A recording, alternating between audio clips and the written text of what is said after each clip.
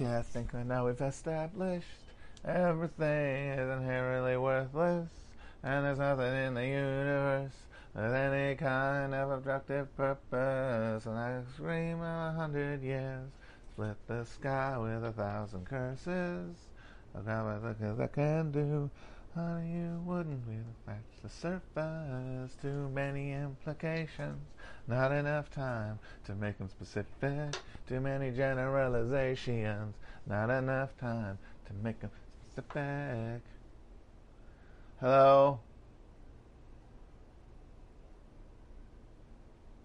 It's overcast. It might rain. I'm warning because if it gets really bad, I'll probably have to go inside. But if it's just drizzling, I'll be fine. The night is overcast. There is a foreboding about. There's this feeling of tension and implication in the very air. But I'll keep an eye on it. Oh, God. I look when I wear this is a terrible shirt, and it looks like crap, and it has this big, round, terrible collar. And I still remember that I fucking went on television wearing this fucking thing once. God. I like to think that I have a modicum more social awareness to do that now. But I'm now on Twitch, which is, I guess, the modern television, and I'm wearing it. But I'm cycled through my clothing, and I don't want to wear anything again too recently. I get neurotic about it. So now I gotta do a little load of laundry. But man, this shirt is really terrible. I should just throw it out so I don't even like get tempted to wear it.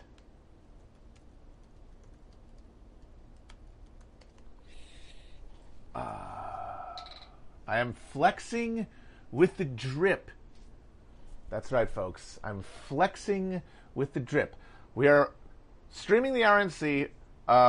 Last week we just did Tuesday, Wednesday, Thursday. This week, though, because the Republicans are always more fun and have more juicy bullshit.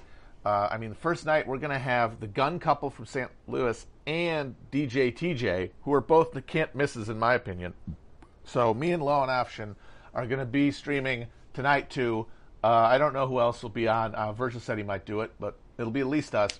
But then we're going to have more Amber, Felix, and other special guests will be all through the week.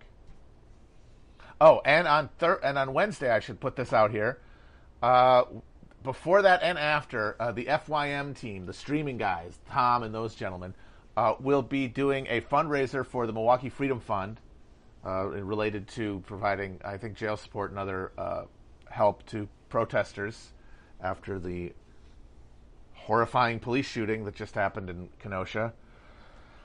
And that's going to be happening before. That's going to happen from 7 to 9, and then we're going to hop on at 9. We're going to do the convention, and then we're going to do some more spoofs and goofs with the FYM crew afterwards, and that'll be raising money for the Milwaukee Freedom Fund. Am I JFK Jr.? Well, that's just ridiculous. Come on. What did Trump say about Bernie today? Is he trying to do the triangulation thing where he reminds people that Bernie's a good guy and wonderful and we love him, and that the DNC stole the nomination from him, which is very, very clever but very disingenuous, because if Bernie had gotten the nomination, I think, honestly, if Bernie had gotten the nomination, Trump might have fully embraced Q by now. He might be going, he wants to eat your children! Because he was terrified of Bernie Sanders' socialist appeal, because he has an understanding, because he's more connected to popular trends than bloodless vampire Republicans. He sensed that there was something stirring in the masses that could have potentially been connected to things like Medicare for All. I mean, the guy wanted to run for president in 2000 on the Reform Party platform with Medicare for All basically as the principal domestic reform. He has that animal instinct, and so he was scared of Bernie. And he would have nothing else, so he would probably be full QAnon, because that would be the handiest tool. The whole convention would be pictures of Bernie, like, photoshopped next to Anton LaVey and a big fondue pot full of baby brains. Folks, he eats babies! This Bernie Sanders, he seems like a great guy. He's a bad guy. Anyway, what did Trump say about Bernie? Did he say he would have been unbeatable? That's pretty funny, because it's true, and he can admit it now that it's no longer a danger.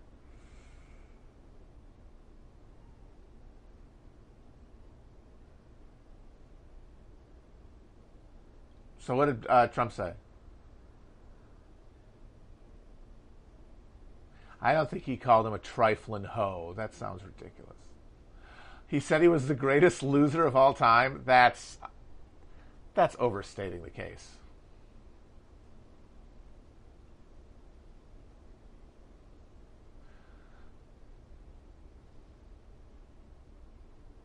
I actually just rewatched the stuff. Somebody asked me, I saw the blob, I rewatched the stuff. The stuff has good stuff in it, but it's not very good. It's a great performance by Michael Moriarty more than anything. And that's the thing about a lot of those Larry Cohen movies, is that the movies aren't that great, but fucking Moriarty is fantastic. He's doing like this method, goofy, counterintuitive shit in all of his movies with them, like that and Q, that makes it interesting even if the direction's flat and it's very choppy. Apparently it was much longer, and the version, I don't know if there's ever been a director's cut, but the original cut of the stuff was much longer. And you can tell, it's very, very herky-jerky and missing a lot of stuff, and it doesn't have a lot of energy as a result of that. But Michael Moriarty is fantastic. Having Paul Sorvino in there, basically playing a lightly fictionalized version of Bo Greitz, fantastic. Garrett Morris is delightful as Chocolate Chip Charlie, but the whole thing with the stuff, none of it really works.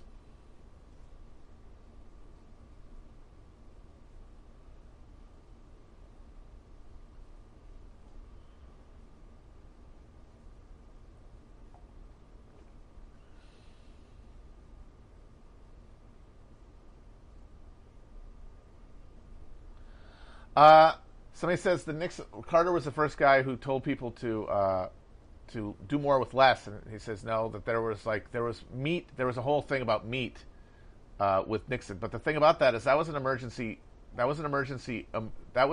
situation, and it was Nixon specifically. It was part of a broader policy of kicking the can down the road.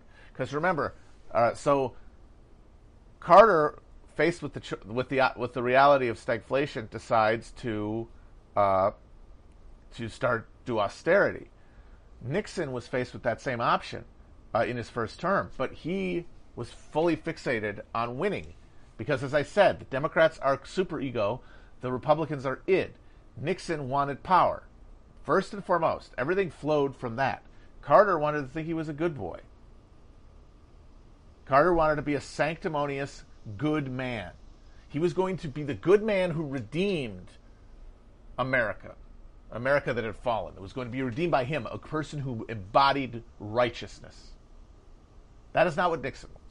Nixon thought he knew the future. And the funny thing is Nixon is a guy who anticipates a lot of our current crisis, because Nixon saw coming, because he presided over the end of Bretton Woods and the beginning of the current floating fiat system with the U.S. dollar as this global reserve currency. He saw the future. He knew this means that America will no longer be the productive powerhouse of the world. America will not be able to be a net exporter. You can't be a reserve currency without connection to gold or some species. You cannot be a reserve currency and be a net exporter. It doesn't work. The money's got to circulate. It's got to be out of the country. That means you have to be buying things from the rest of the world. That is unbreakable. That had a lot of implications for the future of the American military project, and at that point, the still existing Cold War, because Nixon didn't know that the Soviet Union was going to be gone soon. He thought they'd have to be reckoned with while America declined, and he was going to manage the decline, and that meant that whatever it took to get through to these dumbasses to get him elected, he would do. And so when he was faced with that crisis, he did not sit America down and tell them, "I need you to suffer as I need to suffer." He told people, we're doing wage and price controls. He did the thing that no Republican was supposed to do, the thing that made Milton Friedman shit rivets. Because he wanted to get reelected, because he didn't want to cause a recession. Carter's policy this is not a joke, and this is not a theory of mine. This is pretty well documented. Carter's economic project in his first term was to induce a recession to stop inflation. And then he had to run for re-election. You wouldn't do that if winning was what you cared about. Carter didn't care about winning because it wasn't about what he was going to do to make America manage its actual government. It was what he was going to do for its soul. He was what he was going to do for its spirit. But that's not that job. And that's one of the horrors of the American presidency, is because it is this civic god. It's this god king. Like, there's so much energy around the presidency, and they have so much actual power, and they have so much psychic power, and so much of it is put into the hands of one individual that the mechanics of power that they preside over, and the spiritual, like, metaphorical, internal spiritual processing of that reality get intermingled. And so Carter did not start from the principle of, I know what I can do to make America's government function. He was going to fix the spirit. But that wasn't what was the problem. There was no problem with that. It emanated from the structure. Nixon understood that. I mean, he didn't really give a shit about if America was moral or not. He wanted to be in charge. He was a fucking sick little pervert who got off on power because it filled the gaping hole in his stomach.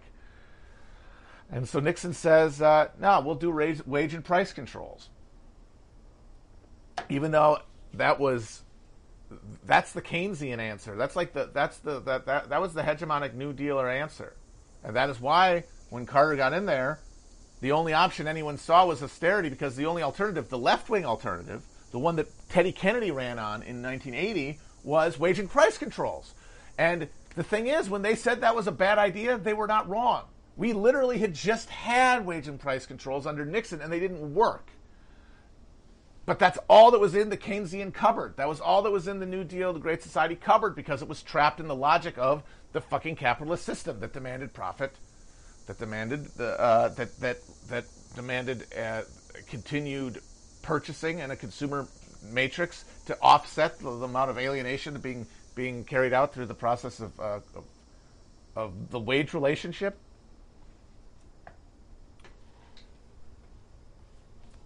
In that context, there's two roads. One of them doesn't work, but it could maybe work in the short term to keep your party in power. And the other deals with the actual political economic malfunction within the system, transfers from the political to the economic, and change it and actually addresses the problem. And that's what they chose. They chose austerity. And the thing is, by addressing the problem in capitalist terms, what's this? Oh, it increases exploitation? Shit. It increases exploitation of third world people by turning them from peasants into wage laborers, which means, yes, standard of living goes up, but so does exploitation and alienation. It does. And you can say it's a trade-off worth making, but it's not one that those people are making by choice. It's not a democratic choice. It is being thrust upon them. They're getting a higher standard of living, and in a lot of cases, barely that, in exchange for giving up control over their environment. But that's their decision. Or hypothetically, you would think, by people who claim otherwise, to believe the idea that we are independent beings who deserve to make a choice in our destiny. But no, that just happens.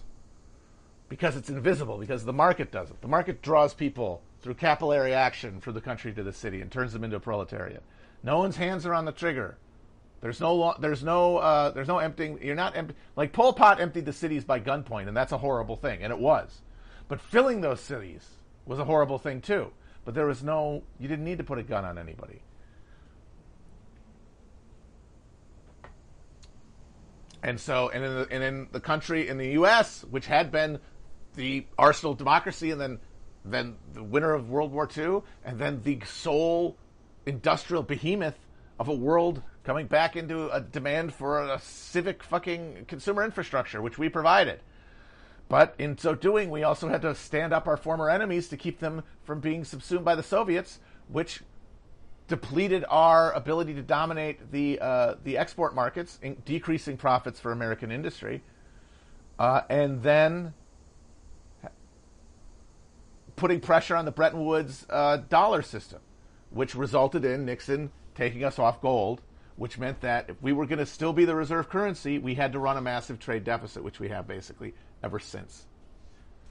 And that is why anybody who talks about how, there's some right populism that's going to come up, and it's going to from the economic left outflank the Democrats, like Tucker Carlson's going to lead some Herrenvolk democracy, that's going to really bring the jobs back instead of just say they're going to do like Trump, that's wishful thinking in certain degree. Like, I mean, even if you say it would be horrible, you at least would love to see some sort of acknowledgement that we are masters of our economic destiny.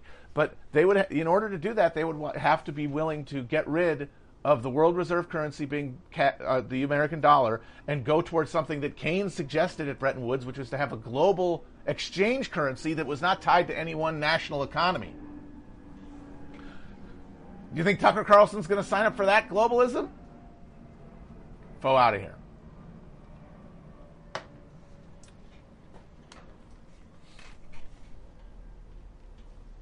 But that's the thing. That is how you can. You've got Nixon and Carter, who have basically the same problem in front of them, and what determines their action is which psychological, like what role that they think they're doing. And Republicans, because they're the id of the system, think that they're operating out of just blind drive that's then cloaked in righteousness, however they decide to tell themselves.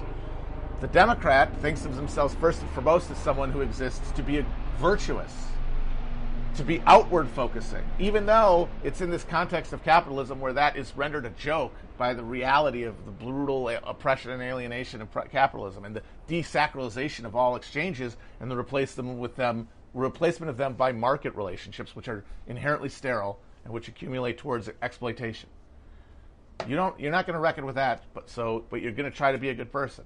And so you either put a cynical lid on inflation so you can get to that second term and negotiate that trilateral deal with the other world powers that puts us on a position to step down from dollar hegemony in a way that doesn't destroy our economic system, so that we can have a handoff to a more globalized system of world capitalism where we're no longer the headquarters, but we keep most of the lucre because we're like senior partners, the way that the UK did after World War II. I got to do it. I'm Nixon. I'm the smart guy. I can do that. Carter, on the other hand, is like, oh, people need to learn to live with less and be less consumers, be more citizens, put more investment into their lives around them and not in what they buy. Really, are you going to do anything to change the thing that makes America a consumer society? Any of the brutal alienating factors that replace all of our meaning with dollar worth? Like, we replace any kind of abstract spiritual social worth concretized dollar worth. And you're going to tell people you need to live on less, but we're not going to let you live in any different way. You still need to pay the rent every fucking month. You still need to save for your kids' college. You still need to work 40 or 50 hours a week for a boss who tells you what to do and who takes your labor and keeps it for himself, the vast majority of it. And you got to live in a physical infrastructure that keeps people apart from each other, and a mass media topped on top of that further alienates and splinters and keeps people away, and replaces the social with some imagined monoculture that you're all participating in, at the etheric plane, but never interacting with personally, never generating from the ground up. But you're going to be able to find more meaning in life, even though conditions for your life haven't changed, right? No. You're going to listen to another guy, Ronald Reagan, when he says, fuck that shit, cut taxes, and we still get to party. And then what happens is the Volcker shock ends up doing what Carter wanted to do and said we needed to do, which was balance the economy on the back of workers by breaking labor power and the demand of the labor share of profit, which is one of the things that did drive inflation. It's not like it didn't drive inflation, but it's the one driver of inflation that they essentially decided to get rid of. They neutered labor. Flat line on the chart for the last 40 years. But they did it behind our backs. They did it slowly. They did it under Morning in America. They did it with the Reagan finery around it. And people didn't even know it was happening. Carter, because he was honest, wanted to tell people up front what he was going to do to them. And as long as there's another party that's not bound by your weird kink, your weird subconscious need to be seen by others as virtuous, this part of this party that exists to suppress the urges for the greater good without confronting any of the underlying psychosis that generates that desire, which is the actual reality of capitalism, the unexamined ego. You want people to like be wide awake when they get their medicine. You're going to lose. And then the other party's going to win, which is what they've been doing ever since.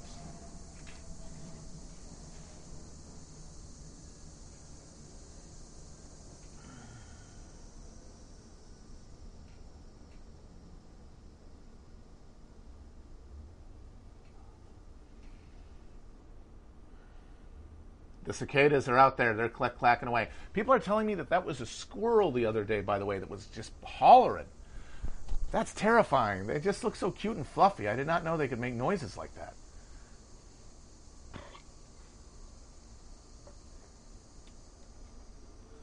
Is step-family porn a psyop?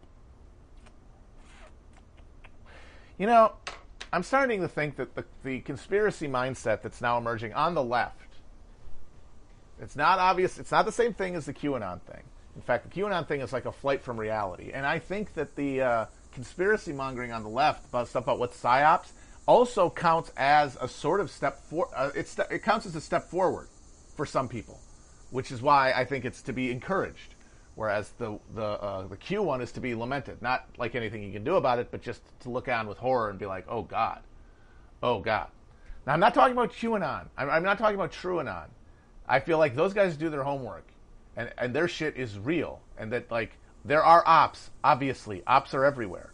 What I'm saying is the instinct people have that is generated by this new awareness that Epstein helped create of the reality of parapolitics, to say everything that you encounter is an op.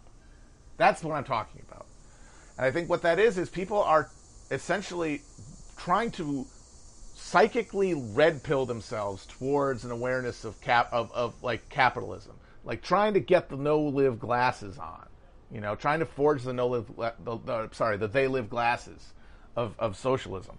But you know, it's not going to be fast and easy for everybody because none of this stuff is intuitive if you grew up in America. Like it runs counter to everything you've been taught, the deep ideology, and pushing against that is difficult. And I feel like understanding on one level that all social phenomenon are generated not by our innate, like our individual sins, our individual deficiencies, like bad things in culture, bad things in society don't just come from us being bad people, like choosing to do bad. That moralistic Calvinist framework. That's not true. That's a spook that's meant to mystify you. It's generated by the social relationship, the actual relationship of production that shapes the world everyone lives in. Making daily life is what makes bad things happen because it's generated by those interactions, by the fundamental quest for sustenance of all kinds that makes up human existence in a social context. But it's hard to hold on to that because it's abstract, and it's hard to connect it to the world around you because it's so far removed from your experience of events. And I feel like it is an intermediate step for people trying to get deeper to the idea of these things being generated by the social order to, like, they can't get there, they can't stay there, but where they can stay, create, like, imaginatively, is to some expression of that order in the form of intelligence, in the form of the deep state, in the form of the men in black. And then say, aha, I understand that school shootings or stepmom porn, I understand that these aren't because, we are not doing this because we're naughty people, we're sinful people, we don't deserve nice things. These aren't the expressions of a sick society as in sick citizens. It's an expression of a social relationship that is untenable and producing more and more horrifying, alienating lives for the people who live in it, that is generating more and more profanity of spirit. But it is an agent of our structure that does it. The CIA. the deep state. That's connects you. It's the linkage between just events as they occur and as they coalesce into trends that we recognize, and the superstructure, and then the base. It connects the two. Connects base and superstructure as a mental architecture, as I like to use that term. I know I say it too much, but in this case, I'm literally meaning like a piece of fucking connective tissue, or a bridge. A bridge.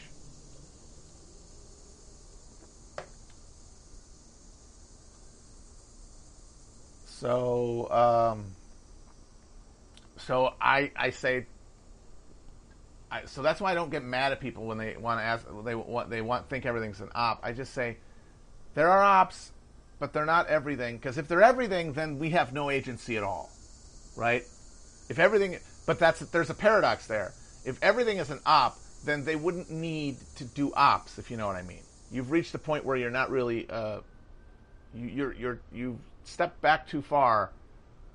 You're not describing discrete. You're turning the map into the territory, basically.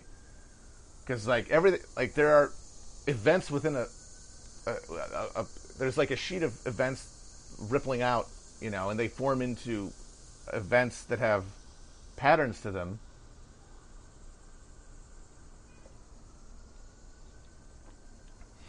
And some of them are the cause of some things, and some of them are the cause are other things. At a certain point, you've lost descriptive ability if the thing that you're describing is what is responsible for everything. So that leaves you with a situation of, well, if some things are real and some things aren't, how do I find out? You actually have to look into it. You actually have to you have to assume that they aren't, and then change your opinion based on discovering more evidence that they are.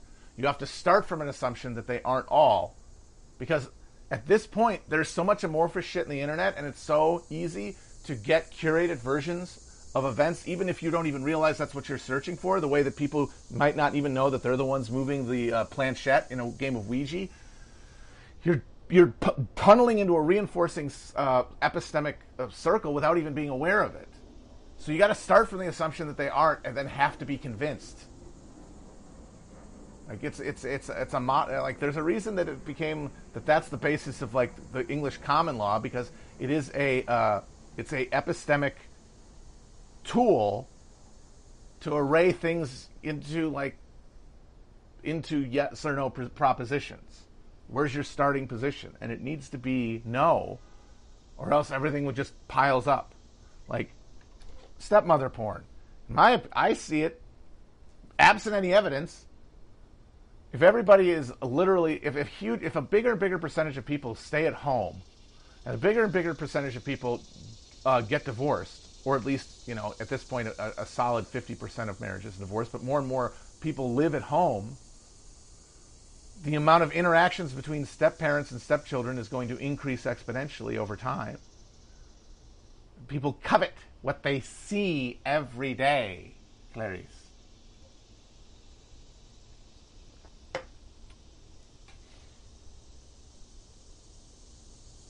I mean, part of it is, for me, it's for a lot of these NEETs, especially, porn-addicted NEETs, who are, consuming a lot of the porn, which is a lot of people, because there's a lot of people who just watch porn, or mostly watch porn in terms of their sexual life. And they don't have jobs. What are they going to do with a fantasy of, having sex with somebody at the water cooler? They don't have a fucking job. They live in their parents' house.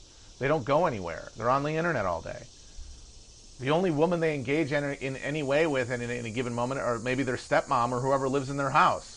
So giving them a fantasy of having sex with their stepmom is a fantasy that's achievable in their mind as a possible thing, as a gateway, as something to intensify the pleasure. Because you can imagine actually having sex with somebody in your house. Oh, you're going to go on a date? You're going to interact with a strange woman? That's too much of a fantasy.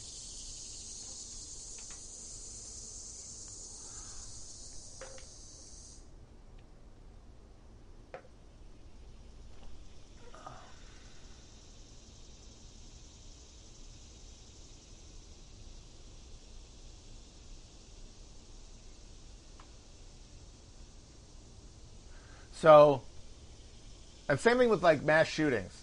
I think America's messed up enough to produce people who snap and shoot each other, considering how many guns and how much just unregulated social dysfunction we've got. And if you have specific evidence, I'll listen to it. I just think that, like, you need to just start from a position that these things aren't, and then you have to be convinced. And like, I think the thing like TrueAnon is good because I think they're actually a model for doing it. But the problem is that, like, it takes rigor to do it the way they do, and it's much easier to just sort of have a off the hip take. But that's because that's because, like, the stakes are lower. Your take, you're not a professional podcaster. That take doesn't matter. It's just going to accrue some likes or whatever. But if that's the case, just like, well, then why have an opinion at all? Like, why do you have to have a take at all? Why not? If there's nothing in it for you, like, my thing with a lot of the issues people demand I have an argument about and, like, have a real strong opinion about, it's like, well, what does it benefit me to have this opinion? Or what does it benefit anyone else to have an opinion about something that has, by definition, to be largely cut off from any deeper understanding of it that I could even lean on?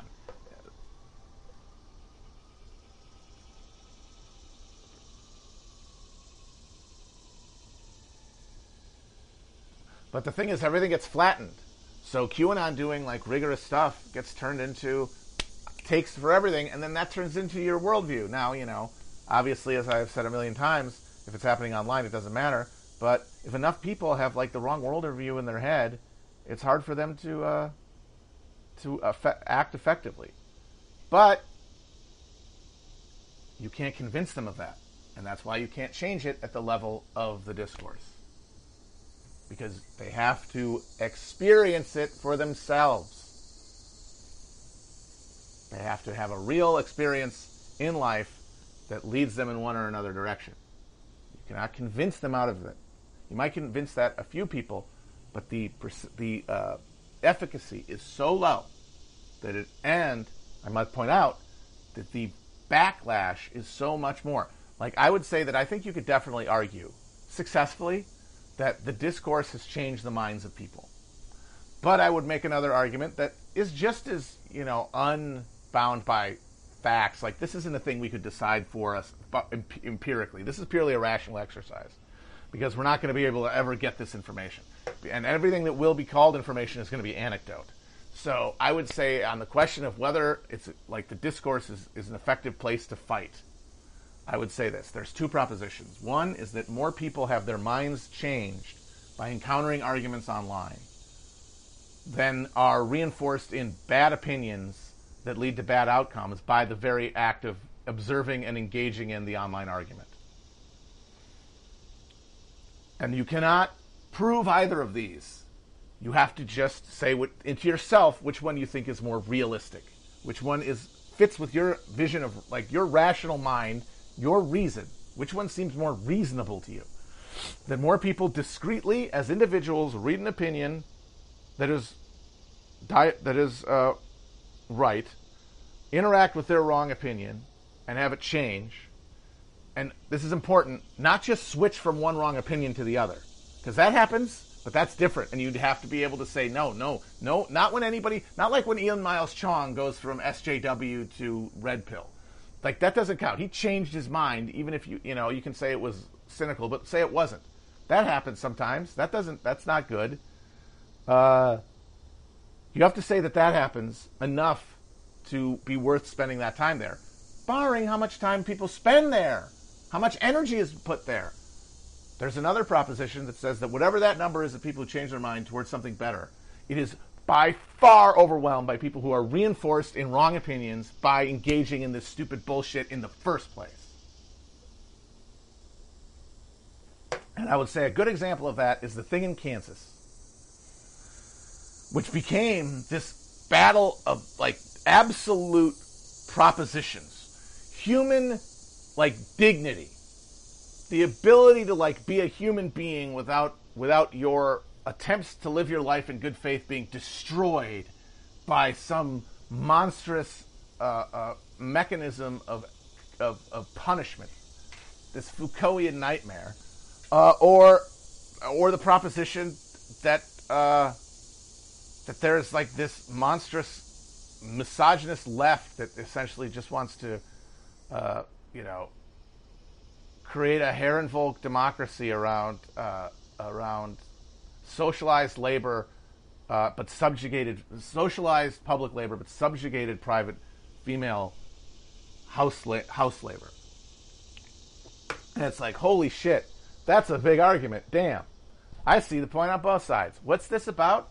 It's about a 19-year-old running for state legislature.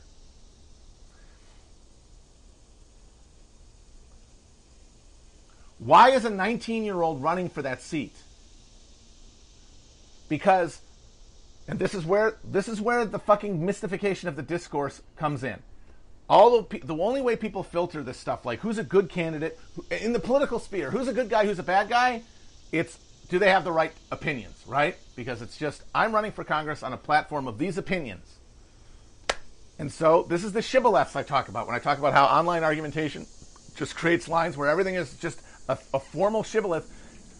So that means that when you're evaluating a campaign or a candidacy or an event, the only thing that matters is what they say about anything. But there's a reality that you're trying to elect somebody to a job, and presumably that is supposed to be an advance for forces of good. They're supposed to do something in that office that is positive. I would suggest and submit that a 19-year-old, by definition, cannot do that.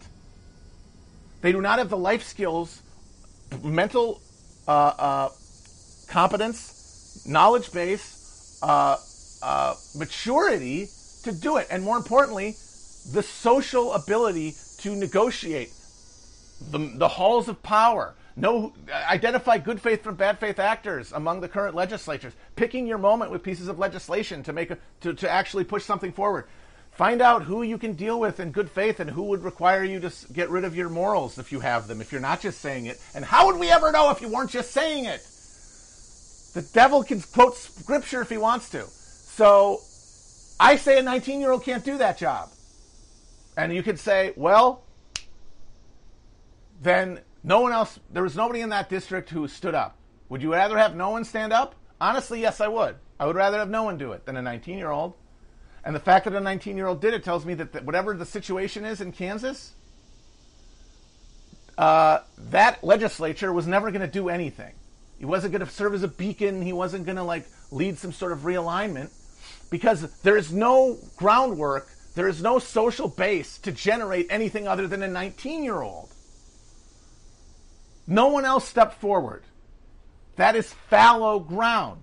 Now, you can run in fallow ground if you have some sort of connection to a project, but being 19 tells me there was no project. It's just people doing what they want to do. It's people going from, hey, one vote is just one vote. This isn't really doing politics, to me running for office is doing politics. But really, it's not that much more, because these things have to multiply along axis of coordination. We have to do these things in concert. The activism has to be the kids bouncing the basketball in the goddamn Chinese video everyone's talking about. And if it's a 19-year-old, then the structure did not exist to generate anything viable there. And all the other arguments that became world-ending questions of morality are built on an edifice of delusion. If people look through that lens of that event realistically, they would say, do I have to say anything about this at all? And they would say no. That's not cowardice, that is triage. And the only way that doesn't make sense to you is if the only access is the axis of ideology and getting the right opinions and dividing the good from the bad. But like I said, you could say this guy's a good guy, and the evidence is, look at the things he says and look at the things he believes in. That's one thing you have to judge somebody by. And it certainly beats judging them by whatever the hell Democrats talk about. Like, he said he's a nice person, and he said he likes ice cream, and he said he thinks I'm cool. It's much better for it to be cold political points of view. But those are still just things you can say because nobody is acting from a position of power. It's all air. Words are wind. And they're not just wind, and you have to use them as a first step. But then guess what happens? You organize first by what people say, and then what by they do. And I'm sorry, there's nothing you've done by 19 that necessitates, especially at state senate in Kansas, that necessitates that level of investment. You have to be deluded. You have to be stuck on this narrow strip of ideological combat between other people, all of whom are caught in the epistemic chamber, totally disconnected from the broader working class completely. And even if you're right in a narrow sense, you are wasting your time. And everyone wastes some time. Your life, wasting time is one of the things that makes life bearable under current conditions. But you might be wasting time that we don't have to waste. See, this person says, what if he's a 19-year-old with an unusually savvy political mind and a movement behind him? A movement that produces a 19-year-old candidate is not a movement that I respect. How about that? Because ideas aren't the only thing. Ideas aren't the only thing. You live in 3 dimensions, and there's a social dimension to life. Like, you're trying to turn these things into you're trying to turn them into this abstracted battle of ideas instead of a real attempt to gain power through human existing political structures. There was nobody older than that in your movement. You aren't there yet. And that doesn't mean don't try for it. It does mean that whether you win or not is not the end of the world. It's epiphenomenal. Because there are 2 tracks, and this is what gets a lot of people confused about the efficacy of electoral politics, is that there are 2 tracks of electoral politics that are going to emerge from the left moment that we're living in to the extent that it exists. One is going to be coordinated action involving, organizations of different levels of volunteer and cadre intensity coming together in coalitions to coalesce around candidates that agree to an existing platform and work in concert with others. And then there are going to be adventurous people who, inspired by that movement, decide on their own to do it. There's nothing that they're not ops. Some of them might be. You shouldn't assume any of them are ops until you're presented with evidence to the contrary. They are totally, in 100% earnest, and they want what's best for everyone. But because they're Americans, they don't know what that means. They're guessing like we all are. They're struggling blindly through the dark. That's what the class project is. It's people hollering in the dark until they can hear each other, and then they can hold hands, and then they can lead each other out of the fucking darkness. People doing it outside of the context, they're not hurting anything necessarily, unless their battle becomes a huge sink for resources and attention that it doesn't deserve. But it is just going to be somebody hollering out into the darkness because they're not hearing the other voices.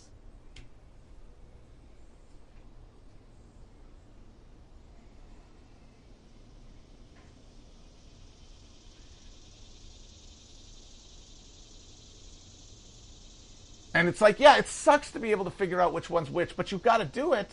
You've got to try. Fred Hampton didn't run for anything.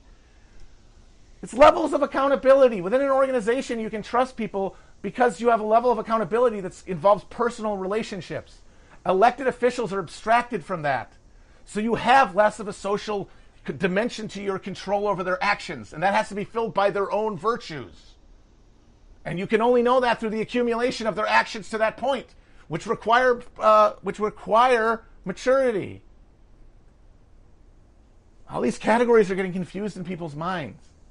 I'm not going to say a 19-year-old can't lead a fucking grassroots political organization that involves committees of people who are in absolute relationship to one another and accountable to each other. Elected officials aren't accountable to anybody.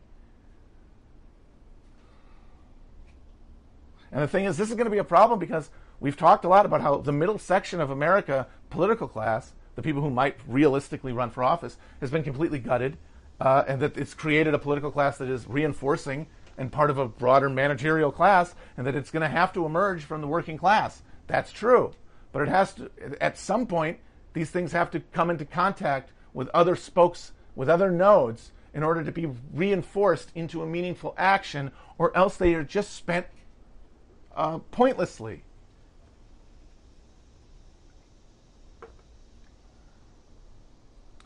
See, this is the thing. People say, you're saying a kid can't do something? Running for office is qualitatively different. And this is the thing. Everybody wants to do everything. The idea that there's anything constraining anyone's relationship to any action is horrifying. And why is that? Because we're operating out of a libidinal understanding of politics. Where as much as we think we want what's best for everybody, at the end of the day, what we really want is what's best for what we think we want. And we have confused those to an extent, or they're overlapping to an extent that we can delude ourselves further into thinking that our personal, selfish pursuits are for the greater good. But at some point, that turns into an unsustainable delusion. And you know when that point is? When you connect to other people. And then they check you, and you realize, oh, I can't do this. But as long as you're online, as long as you're fighting these battles in the virtual space, then you can do anything and you can be anybody.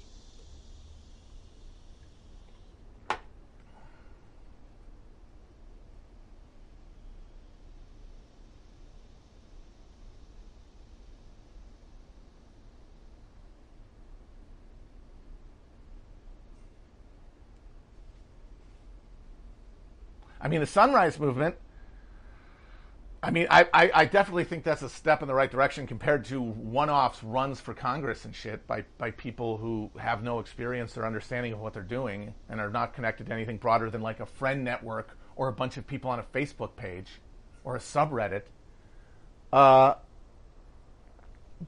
they're also showing that they're kids. They're figuring it out. Like the way they got rolled on the it was very predictable the way they got rolled on the Morse thing. You could have seen that coming a mile away. And one of the things that would have aided that was maturity, was a little more experience to know what principles, like how principles should be applied in reality, instead of just like squirting squid ink out of virtue because that's all you've learned. Because your politics has until very recently, because you're young by definition, only involves signaling.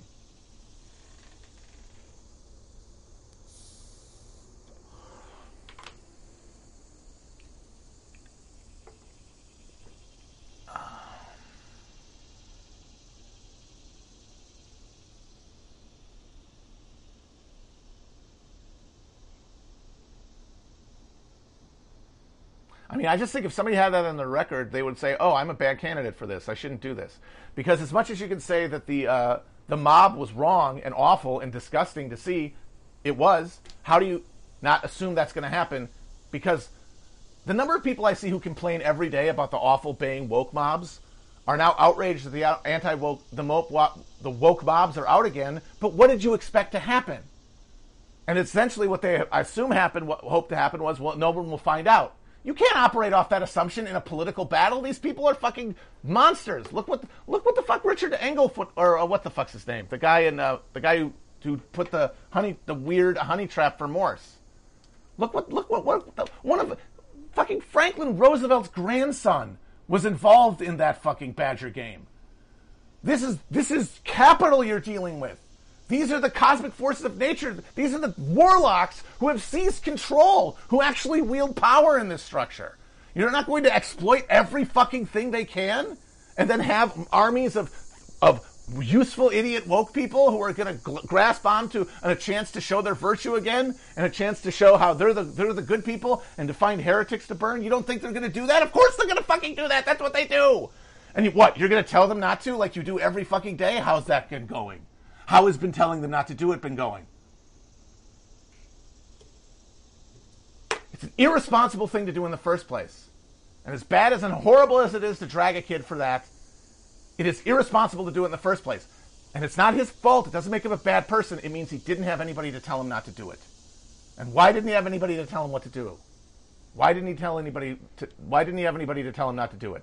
Because he didn't have anybody who had any fucking perspective on this outside of we should be running for office. We need to be the ones in power because voting isn't enough.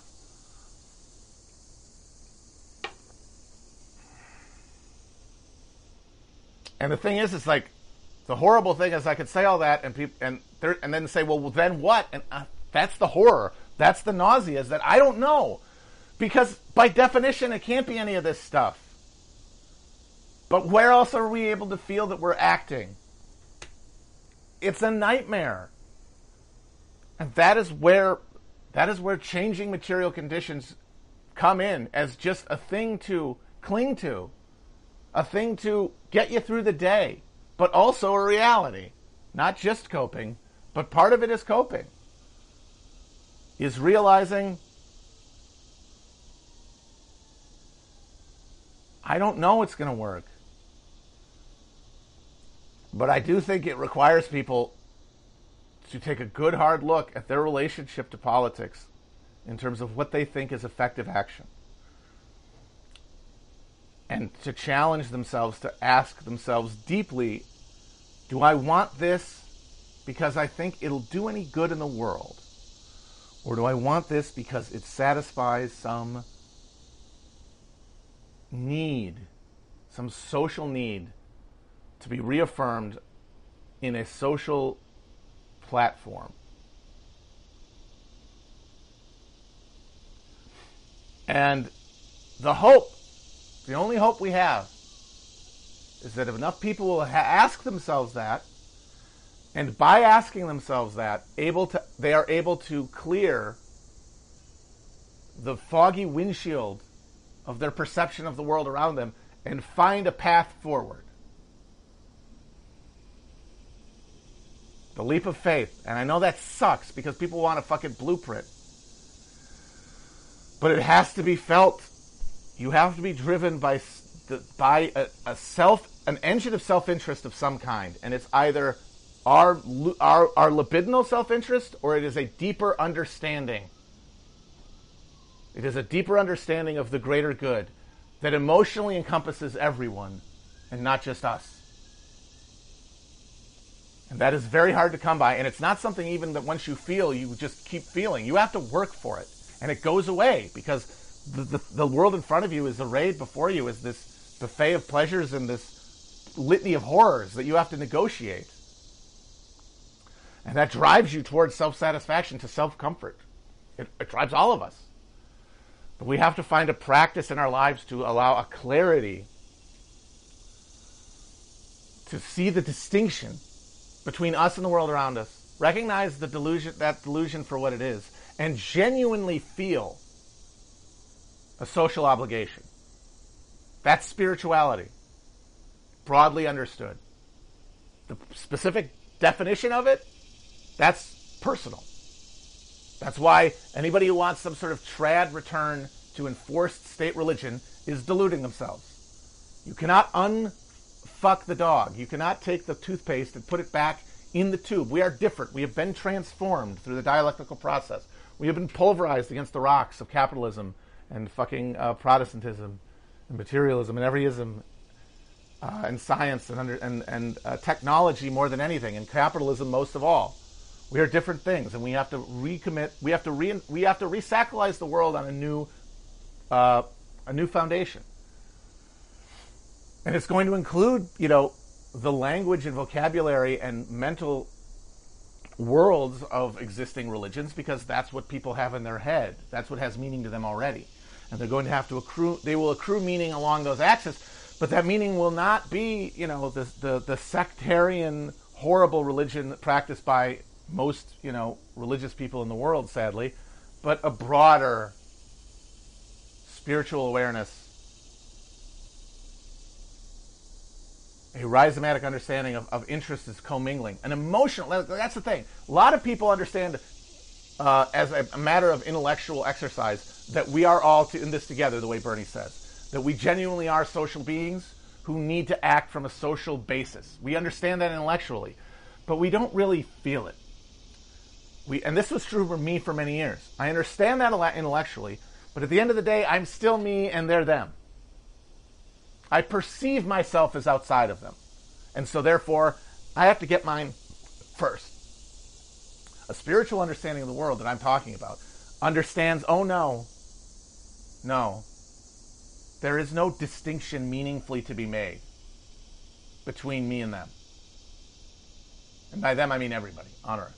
There's no meaning. There are gradients of of familiarity that array along symbolic orders that we've encountered in our lives, but they are just gradients. They're gradients of that add up to the demiurgical shadow reality we find ourselves in. But in reality, everyone is me. And what that means is that you are operating libidinally from a position of altruism, not managing to go through, not ideologically transitioning from self-interest to altruism.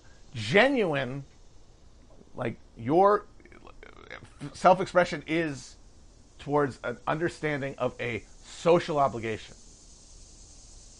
And I'm not saying people are bad if they don't have that. I don't think I was a bad person when I didn't have that. And by the way, I don't have that all the time. It's a light bulb that is flickering at all times. It gutters out and it flashes up, and I have to work to tend that motherfucker. That is not something that is blaring and it's like, I'm not a better person. I'm not some sort of a better person than people who don't think that way. Because you can operate from a personal perspective and do good things and be a good person. Absolutely, and someone I respect. What I'm saying is that if that's the only way people operate, people in aggregate, not individually, people in aggregate will move towards pathological behavior, will move towards undermining their own efforts and undermining their own movements. But that's not an individual judgment of individual people. It is a recognition of the law of large numbers. If everyone's operating out of self-interest, eventually, especially in a culture like ours, those are going to, in aggregate, lead people to misaligning. And not misaligning as like good and bad, but as a gradient. Like these things are in everyone, these instincts are in everyone and have to be battled and are part of life and part of the struggle of life. And getting towards a position where we all feel that is what we're talking about when we're talking about the world spirit coming into recognition of itself.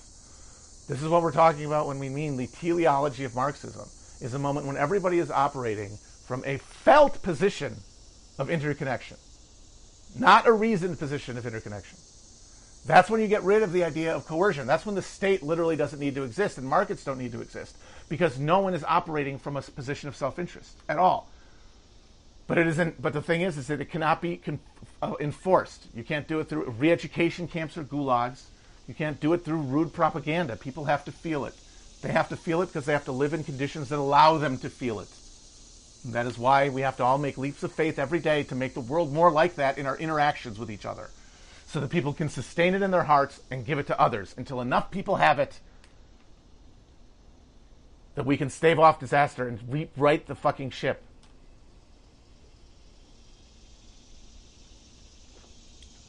I hope that made sense a little bit. I am not on acid, no. Not on acid. I hope some of that made sense. Some people are mad at me, but I'm good. If people have, honestly, I do think if people, I have open DMs. I read the Reddit about me. If people got problems, about my stuff, I definitely encounter it and I try to reason it out. I just don't want to do it in a public forum because that contributes to the debate bullshit I hate in the preening, and it makes me less likely to act the way that I know I should. It makes me more likely to dissemble and be dishonest and to use solipsistic trickery in order to get my way because of my awareness that I'm competing in front of an audience. It brings out the worst in me. I think it brings out the worst in a lot of people. Not everybody. Some people thrive in it in terms of it making them better able to, engage with the truth. For me, it gets me farther from the truth and farther from the best version of myself. But I engage with feedback, so let me know if I'm off the rails here.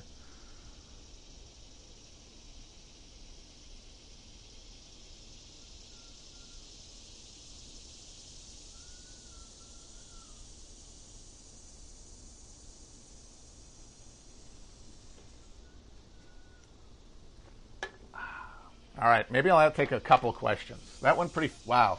Holy crap, that was an hour. Wow. I gotta say, that was kind of a blur. Whew. So yeah, maybe a couple cool down questions. And yes, 8:30 tonight, me and Lone Action will be starting our RNC stream. There's a lot of lamos tonight, but we've got the fucking gun couple, which I'm very excited for, and DJ TJ, who is, I really hope that he kills it, because I really want him to run for a president someday, because he's the real deal. He's the copy of the copy of the copy. He's like if the fourth copy of Michael Keaton in Multiplicity, if someone copied him.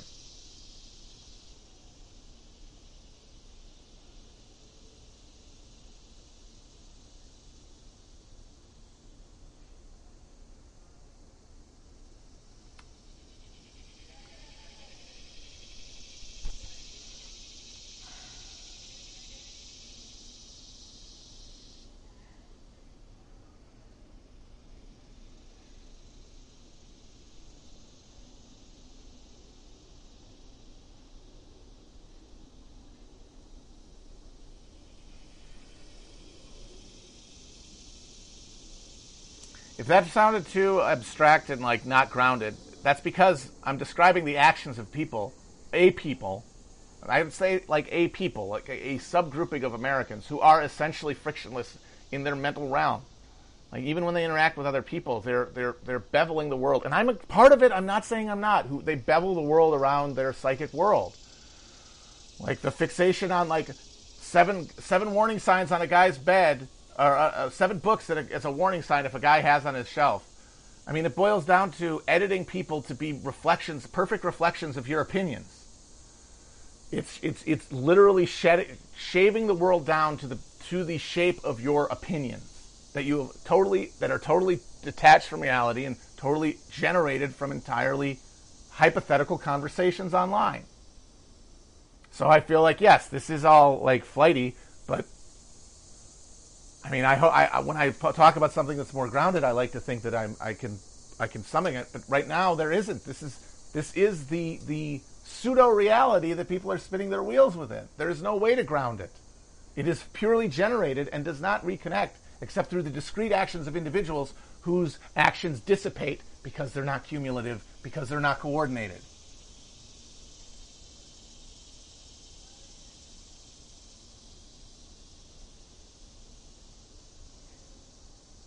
And I will admit that I'm good at thinking frictionlessly because I'm one of these people. I know how the bastards think. I have been staring at this machine for 20 fucking years. It has rewired my brain in ways that are maybe irreparable. And I'm trying to make some sort of understanding of it. Like some sort of retrospective understanding of what it did to me. And how I can move forward from it without reinforcing all of the bad things.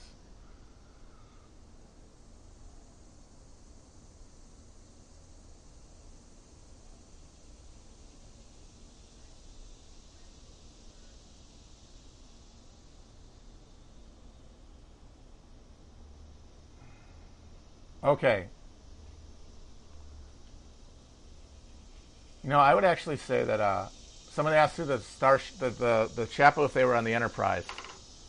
Uh, I would say Will is obviously Captain Kirk. Felix is Spock. I'm Bones.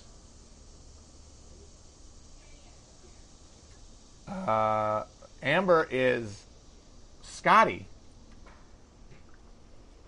Oh. And Virgil is the computer.